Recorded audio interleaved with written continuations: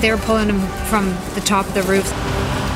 The rescue mission to get 2 men out as a building collapses on Vancouver Island. All the evidence in connection with that search and seizure and questioning may be thrown out. Why Huawei executive Meng Wanzhou is now suing the Canadian government, the border agency and the RCMP. This kind of thing is not representative of the community. And the racist graffiti plastered all over a Langley elementary school. You're watching Global BC. This is Global News Hour at 6. Good evening. Thanks very much for joining us. We begin with breaking news tonight from Vancouver Island. The top floor of a 2-story building in the small community of Errington collapsed today, sending 2 men to hospital. Kristen Robinson has our top story. Firefighters worked carefully to rescue 2 men trapped on the 2nd floor of a home under demolition. The roof basically had collapsed onto them. The pair pinned early Sunday afternoon as they worked to take apart the upper floor of the home on Steelhead Place in Errington, a small community off Highway 4, southwest of Parksville. I was more worried about getting them out than their actual injuries. A family friend of one of the men rushed to the scene. We just got a phone call from his mom and she was upset. I don't even know what the building looked like before, but when we came, they were pulling him from the top of the roof. Both men airlifted to hospital in Victoria after fire crews from Errington and Parksville managed to free them. The roof had come down onto them, so it was spread out quite a bit, so that saved them as well. Some structure between them as well, so we ended up going in, stabilizing the building, and then getting in there and getting some cribbing between the upper floor and the roof structure. The cause of the roof collapse unclear, but fortunately both men conscious and talking after the rescue. They got away very well, considering having the roof dropped on them. Kristen Robinson, Global News. A significant development today in the extradition fight by Huawei CFO Meng Wanzhou. She's now launched a civil lawsuit against the Canadian government, the Canada Border Agency and the RCMP. She's alleging her rights were breached when she was detained at YVR. Our Tanya Beja has more on this. She's outside the Vancouver house where Meng is still on house arrest. Tanya? Meng Wanzhou's lawyers have upped the stakes in this case, filing a lawsuit which claims Canadian officials knowingly and deliberately violated Meng's charter rights. In a notice of claim filed in BC Supreme Court, Meng's legal team says border officials had an obligation to immediately arrest Meng at Vancouver International Airport following a court order. Instead, the claim alleges border officials unlawfully detained and interrogated her, seizing her computer, iPad and cell phones under the guise of a routine customs check. She was only made aware of her right to legal counsel and her right to remain silent after about 3 hours when she was formally arrested by the RCMP. Now, the claims have not been proven in court, but lawyers watching the file say the lawsuit could have major repercussions. All the evidence gathered may be thrown out. In addition, if the defense team can establish that CBSA brought the administration of justice into disrepute by wrongly frustrating the exercise of charter rights, the court could close down the whole show. The extradition case goes out. Taxpayers may also find themselves footing a large bill as Meng is seeking damages for the mental distress, anxiety and loss of liberty she alleges she suffered as a result of this detainment. The suit follows Canada's decision to allow extradition hearings against Meng to proceed. Tanya Beja, Global News. Now to a disturbing discovery at a Langley school this weekend. People living in the neighbourhood woke up to find racist and offensive graffiti scrawled on the building. Grace Key reports. People out for a stroll got an eyeful at a Langley elementary school. Racist graffiti and hateful messages were scrawled on several sides of the building at Topham Elementary in Walnut Grove. Saturday morning I take the dogs for a walk and I came by and I see it all this graffiti on here. So I went, oh, that's not very nice. Neighbors believe it happened sometime late Friday night, and it appears whoever was responsible for all of this left behind at least 3 black markers on the school grounds. And by the looks of the writing, many believe these were drawn by some kids. It looks like there's it's one of the teachers' names on the wall, so someone who's familiar with the school, probably pretty young based on the spelling. One Maybe it's a teacher name. Isn't a teacher here at the school, at least not anymore. I like this. And also the previous principal is targeted as well. He's not the principal here. Hasn't been for a few years. Neighbors and parents hope this can be washed off before Monday morning when students get to school, or at the very least, used as an opportunity to have an open discussion with students. I would say this kind of thing is not representative of the community as a whole. It's a very inclusive community. You're not going to get away from people that have these feelings or want to act like this. It's what we do about it that's going to be the difference maker. RCMP have been notified of the graffiti, and families here say they take pride in the diversity of their community and school system. Grace Key, Global News. Police are looking for witnesses and dashcam video in an attempt to identify 4 suspects in a home invasion in central Abbotsford. It happened late Saturday afternoon at a home near McClure Road and Horn Street. Police say a 54-year-old man and woman were confronted by 4 men wearing hoodies who forced their way inside and then used a gun to demand money and drugs. The man escaped through a back door while the woman hid in another room. The suspects ransacked the home, taking a duffel bag before stealing the man's black BMW. Now, when he did try to confront them as they fled, one suspect fired a shot. No one was hurt, but police do believe the home invasion was targeted. I just heard there was a shooting here, but I didn't know. There was just lots of barriers and there's lots of glass and lots of police around here. Big police presence. Big police presence, and I was just surprised because the glass is still here and a lot of people are driving over the glass. Unsettling, very unsettling to live this close. Now, in the wake of the SSE-Lavalin controversy, an idea is being floated to separate the Office of the Attorney General and the Justice Ministry.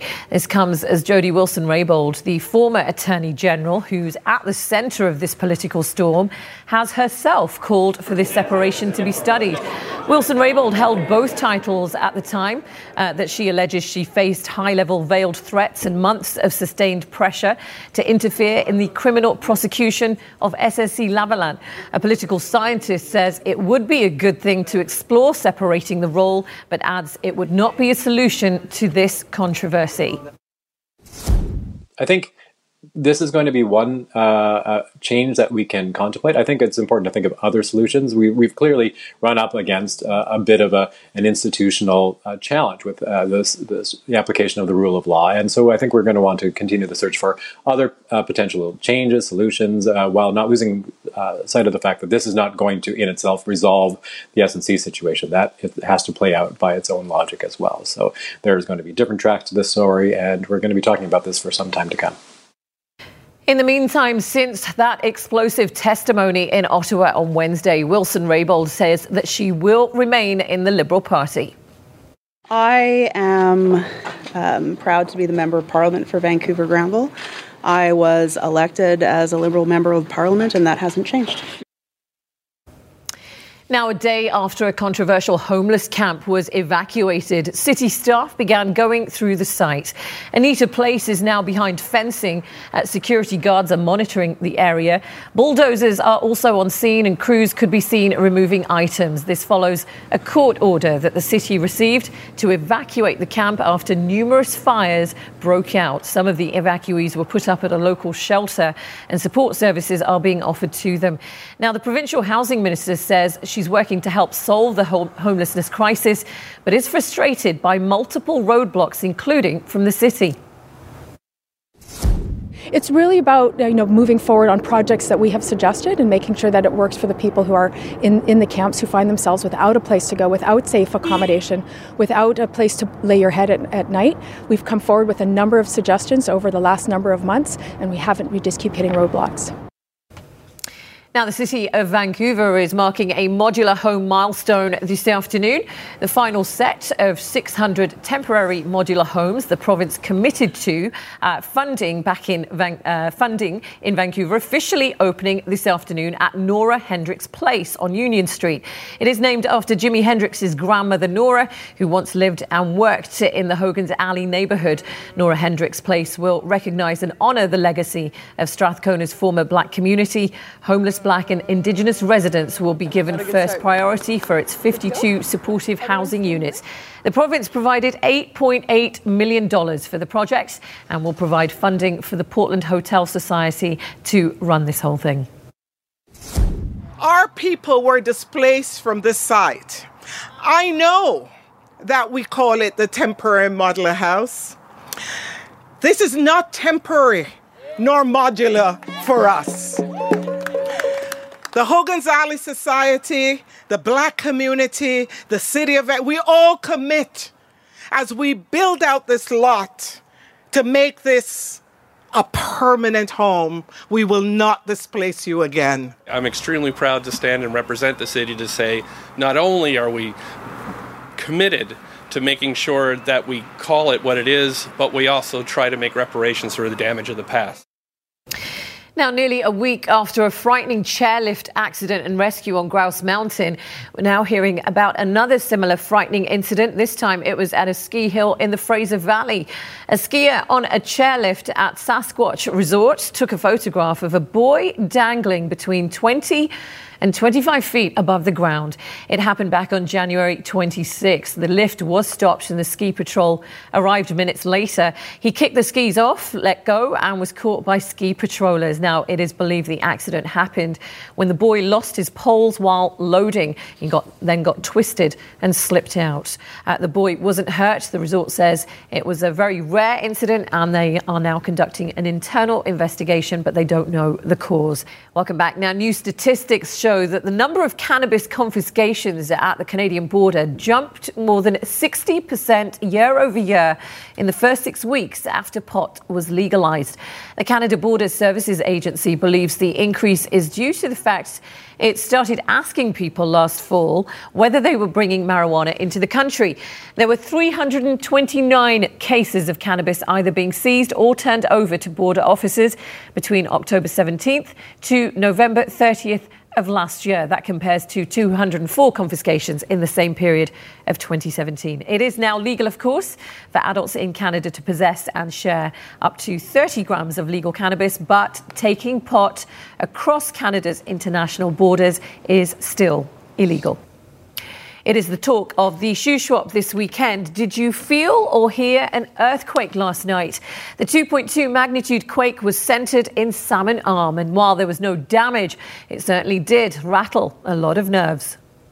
I just thought it was something that hit the house. A big bang rattling residents in Salmon Arm Saturday night, just after 8:30.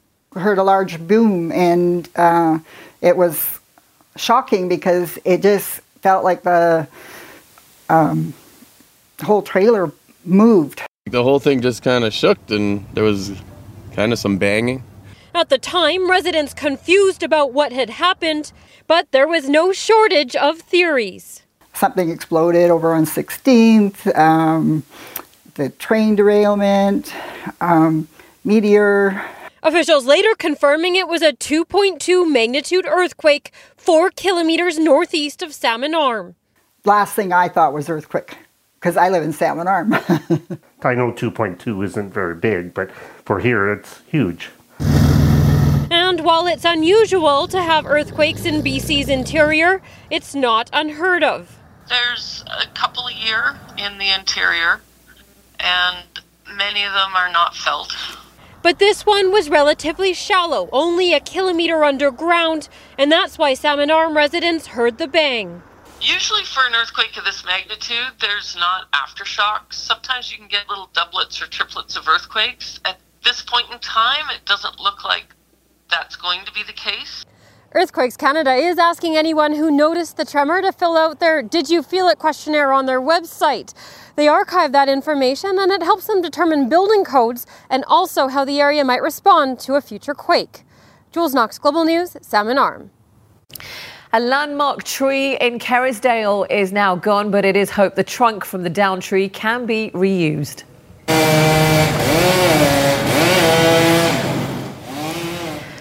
Yeah, the Sequoia on 41st Avenue in Vine had been sick and dying for years. That meant there were lots of concerns that it could come crashing down.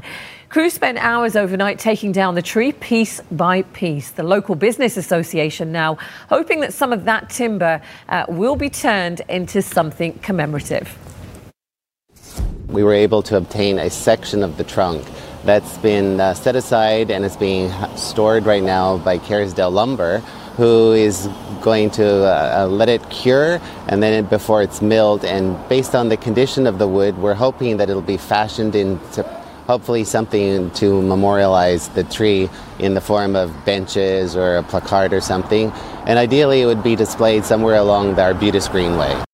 Wow, that would make a great table, but they're not going to give it to us, I don't think. That tree has seen a few things in its day. Right? Been Yeah, around that's forever. the fascination with trees. All right, you've seen quite a lot of stuff today Not in as much sport. as that tree. We'll get onto that in a second, but weather-wise today, it was another really fantastic day, full of sunshine. Yeah, both days out of the weekend with sunshine. Temperatures have been chilly, especially for the morning and in many spots into the interior, but sunshine and the chilly temperatures, the dominant story. I look at some of the numbers right now and what we're sitting at out of the airport, just above the freezing mark, so it is cooling off.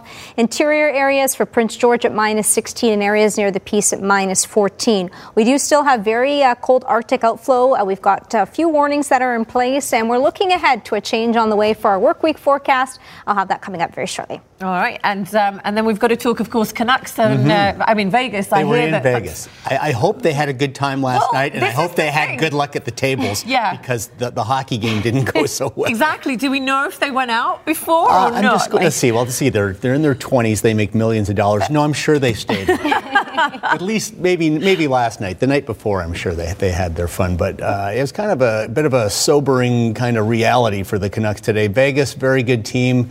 Made a big move at the deadline, and they look like they can challenge again going to the Cup final, because the Canucks were second best by a lot today in Vegas. Lost 3-0. If Markstrom didn't make, I want to say 5 or 6 great saves, it could have been 8 or 9-0. But that's where they are right now. They're still a developing team, and Vegas gave them a little lesson. Welcome back. 2 South Asian communities came together in Surrey this afternoon to promote peace between their homelands. A peace rally was held in Holland Park by members of the local Indian and Pakistani communities. Tensions have been high between India and Pakistan in recent weeks, including an airstrike by Indian aircraft inside Pakistan. The next day, Pakistan's military shot down 2 Indian warplanes in Kashmir and captured a pilot. That pilot has since been returned to India. Air Canada temporarily suspended its flights to the region. And I urge local MPs and our governments to use their diplomatic sources and send a strong message that we don't want war, we want peace. I think the Prime Minister hasn't said a thing. I understand the foreign minister said that the countries need to de-escalate. I think Canada, at this point, needs a much stronger voice on the international stage in support of peace and non-violence. And I think the Prime Minister needs to stand up and make that strong statement as to what Canadian values are, that we value peace in the world. At least 14 people have died after a series of tornadoes tore through the deep south of the United States today. Cars had flipped over, homes have been knocked off their foundations after the extreme weather slammed into Alabama and Georgia this afternoon. It is believed there will be more people found under the rubble as crews search for survivors. More than 10,000 people are without power, and emergency officials are still assessing the full extent of the damage. Today marks a sombre anniversary, 14 years since 4 Mounties were killed near Mayerthorpe, Alberta. On March 3rd, 2005, constables Peter Sheeman, Leo Johnston, Anthony Gordon and Brock Myrall were shot while investigating a marijuana grow operation. The tragedy is still fresh in the minds of many Canadians. The president of the Fallen 4 Memorial Society say it's frustrating to see that officers are still getting injured and killed while on the job.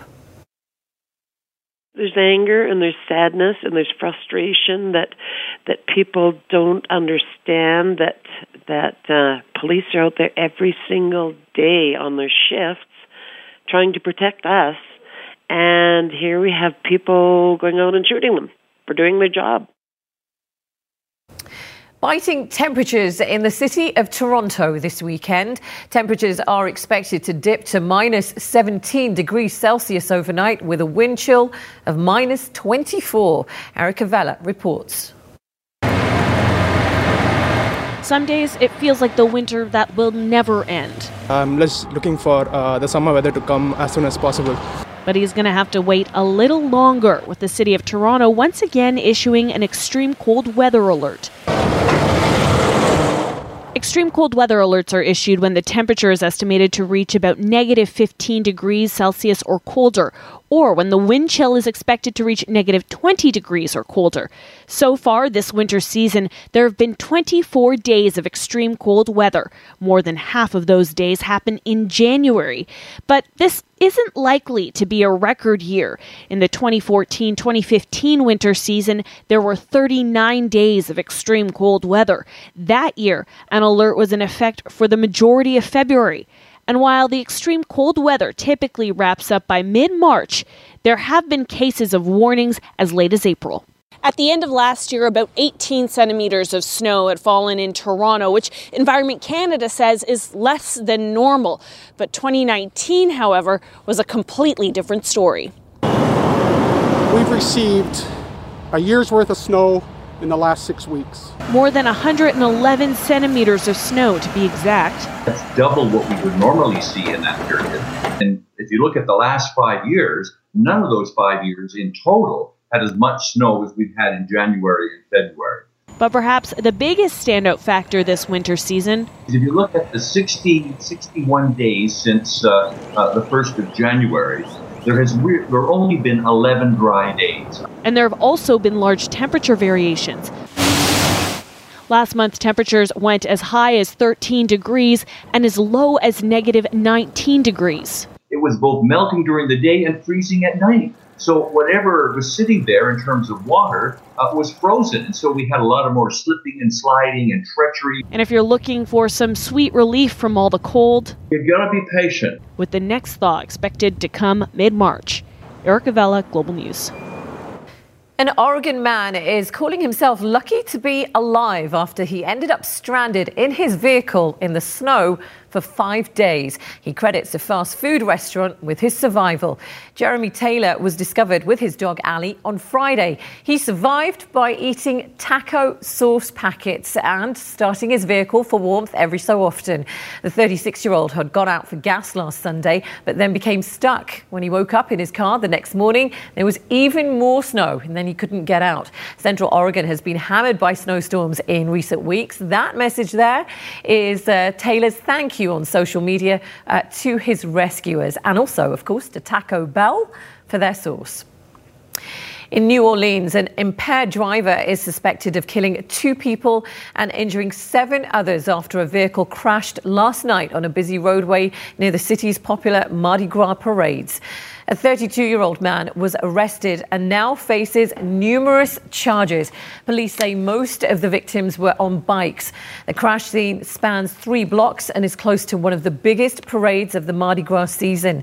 Local media report he refused to take a sobriety test and told officers that he had struggled with alcohol. He is the son of a New Orleans police officer. Now, it's one of the world's greatest aviation mysteries. Flight MH370, carrying 239 people on board, disappeared without trace en route from Kuala Lumpur to Beijing. Now, Malaysia's government says it will reconsider resuming the search as families mark 5 years since the plane disappeared. Flight MH370 disappeared from radar just 38 minutes after taking off from Kuala Lumpur en route to Beijing. The Boeing 777 with 239 people on board vanished without a trace. Today, their families demanded answers again. I can't help but wonder, where is my mother?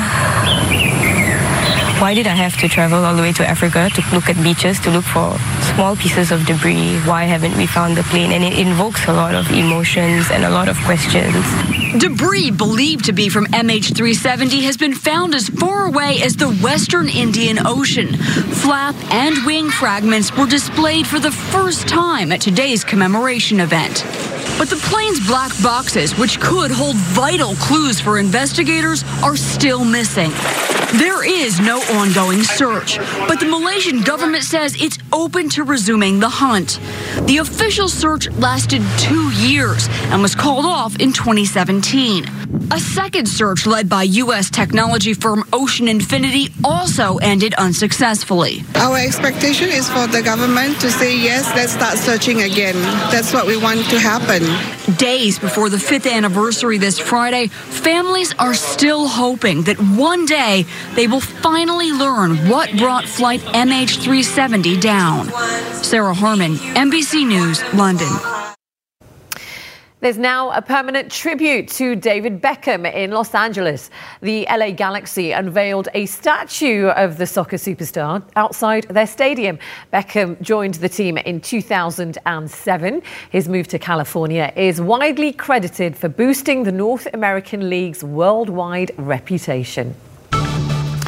Welcome back. We've got an update now on an international battle for bragging rights between Canada and Norway that is going on. Moose Jaw's Mac the Moose will soon reclaim the title of the world's biggest moose once new antlers are attached. So important. The iconic moose was dethroned 4 years ago by a rival sculpture in a small Norwegian town. Now, the agreement was made at this weekend's International Moose Summit. It's all very serious. Moose Jaw's mayor says he will recognise the Norwegian town's silvery moose, the statue, as a, quote, pretty awesome looking moose. I was just saying, we've just been saying here, though, Yvonne, you know, we've got to have the better mooses. Yes. Moose. Yes. And moose. now we're gaining that title. So it's good. Exactly. All is well. This is the place. Yeah. Norway. All right, what's happening weather-wise? It was beautiful. Stunning today. Both days out of the weekend, we've seen the sunshine. Here's a few shots of photos that were submitted, so thank you so much for emailing them in. John took this photo at False Creek today, so sunny breaks overlooking the bridge. Aggie in Capilano Lake, seeing a beautiful shot of the mountains. And John, this was near Alexander Falls, which is also near Whistler, so a stunning shot of the mountains and what it looked like there today.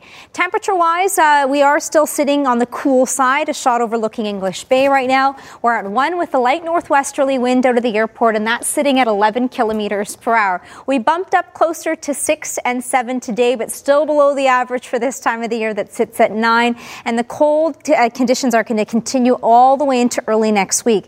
Here's a look at the wind chill values and what it feels like right now, especially for the interior. The Peace already at minus 18. Williams Lake at minus 7 in areas near Cranbrook, feeling like minus 18. We've got cool Arctic air, a ridge of high pressure that'll continue to build over the next 2 to 3 days. And with it, we've got cool Arctic air and outflow winds right across the northern half of the province. Coastal sections will see the wind chill minus 20 overnight and for the early morning hours.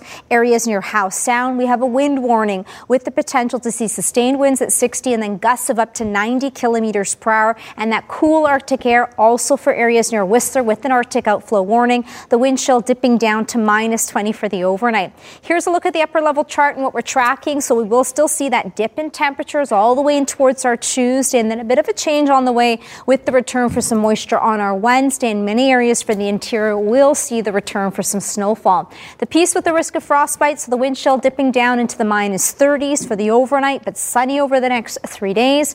A lot of areas near Whitehorse into the minus 20s with a few clouds in the mix for tomorrow. Coastal sections will see windy conditions. Temperatures will be bumping up to 4. Once again, it's inland areas with the wind chill down to minus 20. Caribou and central interior, risk of frostbite. Wind chill will be dipping down to minus 30. Columbia and Kootenay region near minus 20. An increase in cloud cover on Wednesday, and we could see the return for some snowfall as early as the evening. And if you're traveling along the mountain passes, we're looking at snow for your Thursday. Tops in Okanagan, it continues to be windy. Northwesterly winds was sustained at 20 and gusts of up to 40 kilometers per hour, and that wind chill near minus 20. Whistler will see similar temperatures overnight up to the freezing mark, and then on Wednesday, a chance for some flurries redevelops. And along the island, we'll see 2 more sunny days. Very chilly for the overnight lows and morning hours. Wednesday, Thursday, right across the south coast, Metro Vancouver. A change is on the way. We could see the return for some shower activity in the early morning hours, a few isolated flurries. But Monday, Tuesday, great start to the work week. It'll be Wednesday, Thursday onwards. We'll start to see a bit more cloud cover, a chance of showers making a return. Tomorrow with the sunshine, Sonia, still getting up to 6 degrees. Back to you. Lovely. That's a great forecast. Thanks very much, Yvonne. Now, a major success for SpaceX as its new capsule docks at the International Space Station without a hitch. It means astronauts could be flying again from America as early as this summer. NBC's Kathy Park reports. Crew no longer sending commands, Dragon doing everything on its own. 250 miles above Earth, the first commercial spacecraft designed to carry humans hitting its mark. We have confirmation of a soft capture of the Dragon spacecraft to the International Space Station. Then, another dramatic moment. Astronauts on the ISS make their way into the unmanned vessel. There he is, David inside of Dragon. Human beings inside the Dragon spacecraft. Floating inside, they met a mannequin passenger sitting in the corner, giving everyone back home a look at the spacecraft of the future. Welcome to the Crew Dragon. It all followed a spectacular launch from the Kennedy Space Center just 27 hours before. A live view of the Falcon 9 rocket as it ascends through the atmosphere. There's a lot riding on this 6-day demo before the Dragon capsule heads home Friday. If all goes well, the next test will launch 2 astronauts as early as July. We may push a button or two to demonstrate that we have the capability to intervene if we need to, but the vehicle is pretty much going to do the work autonomously, just like it did today. Boeing isn't far behind with its own unmanned launch planned for next month, as a new space race sets off. Kathy Park, NBC News, New York. All right, let's get your sports fix in now and talk Vegas and Canucks. Right. It's a great combination. You said you're a big fan of the slot machines. You like those. It relaxes you. I've never been to Vegas. You played just in England. Yeah, just put, on odd or even or black or red. Serious gambler me. Yeah. Keep it simple. All right, we'll keep that in mind. Thanks, Sonia. The Canucks' chances of making the playoffs are pretty much over. Today in Vegas, they got an up-close look at what it takes to be a playoff team in the West. The Golden Knights dominated this game from start to finish, smothering the undermanned and overmatched Canucks the entire 60 minutes in a 3-0 win that was only that close thanks to another stellar performance from Jacob Markstrom, who's been the Canucks' best player the past 30 games as Elias Pettersson starts to fade a little bit, I think, long season. Canucks should have had energy today, 2 days between games, but hey, they were at the tables a bit too the last couple of nights. Canucks had a chance early. Nikolai Goldobin, who's been much better the past 5-6 games, but Marc-Andre Fleury stops him in transition the other way. Markstrom makes one of his 16 saves. Scoreless after one, second period, more Markstrom magic. Great save on the tip by Ryan Reeves. Markstrom reaching with the pad. 22 shots at that point, but the dam finally breaks. Max Pacioretty with the long one-timer past a screened Markstrom. 1-0 Vegas. 21st of the year for Pacioretty, and then later in the period, Aldergrove's Shea Theodore with the shot stop, but Ryan Carpenter puts away the rebound.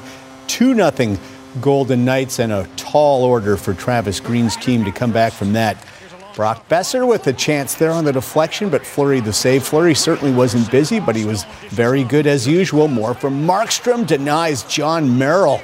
Coming across beautifully. Markstrom playing the best of his career by a mile, but the shooting gallery was relentless. And late in the second, Riley Smith knocks it in. 3-0 Vegas after 2. They had 38 shots on goal after 40 minutes, including 22 in the second period alone. Third period, Markstrom again. Spectacular. It could have been 7 or 8 for Vegas today, if not for Markstrom. 45 saves. He was brilliant. Marc-Andre Fleury, just 18 saves, barely worked up his sweat for his league-leading 8th shutout of the season. 3-0 the final. Canucks next game, home to the Leafs on Wednesday night, and it's a special early 6 o'clock start at Rogers.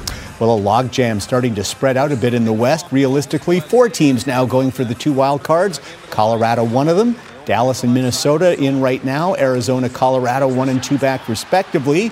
Avs in Anaheim, where Cam Fowler gave the Ducks a 2-0 lead thanks to some friendly fire there, a deflection off an Avalanche. And in third period, Colorado gets one back. Derek Brassard, recently acquired around the trade deadline, makes it 2-1. And in the final seconds, Colorado wins the draw. They have a chance to tie, but Gabriel Landeskog is stopped by John Gibson. Avs are a funny team, very inconsistent, play great one night, not so much the next. 2-1 loss against the lowly Ducks, a costly loss for Colorado. Minnesota Wild starting the night in the second wild card position. Quick turnaround back home tonight versus Nashville after playing and winning in Calgary last night. Preds strike first. Wayne Simmons, acquired from Philly on deadline day. Power move. Puck goes to the former Canuck, Nick Bonino. 1-0 Nashville. Stays that way until late second. Eric Fehr with the shot block. Races in on the breakaway and snaps it past UC Saros. 1-1. And then in the final minute of the second, Ryan Suter, nice setup for Jason Zucker with the quick release. 2-1 Wild, and that's where it stands right now in the third. And we'll show you the Jets and the Blue Jackets. Winnipeg leading the Central by a point over Nashville. Columbus in a wild card battle in the East. Second period, tied at 1. Blake Wheeler gives the Jets the lead, deflecting in his 14th. 2-1 Winnipeg. Now third period, tied at 2. Jets regain the lead, and it's Wheeler. Almost an instant replay of the first one. Cruising through the slot, deflects another pass. Bobrovsky, 3-2 Jets.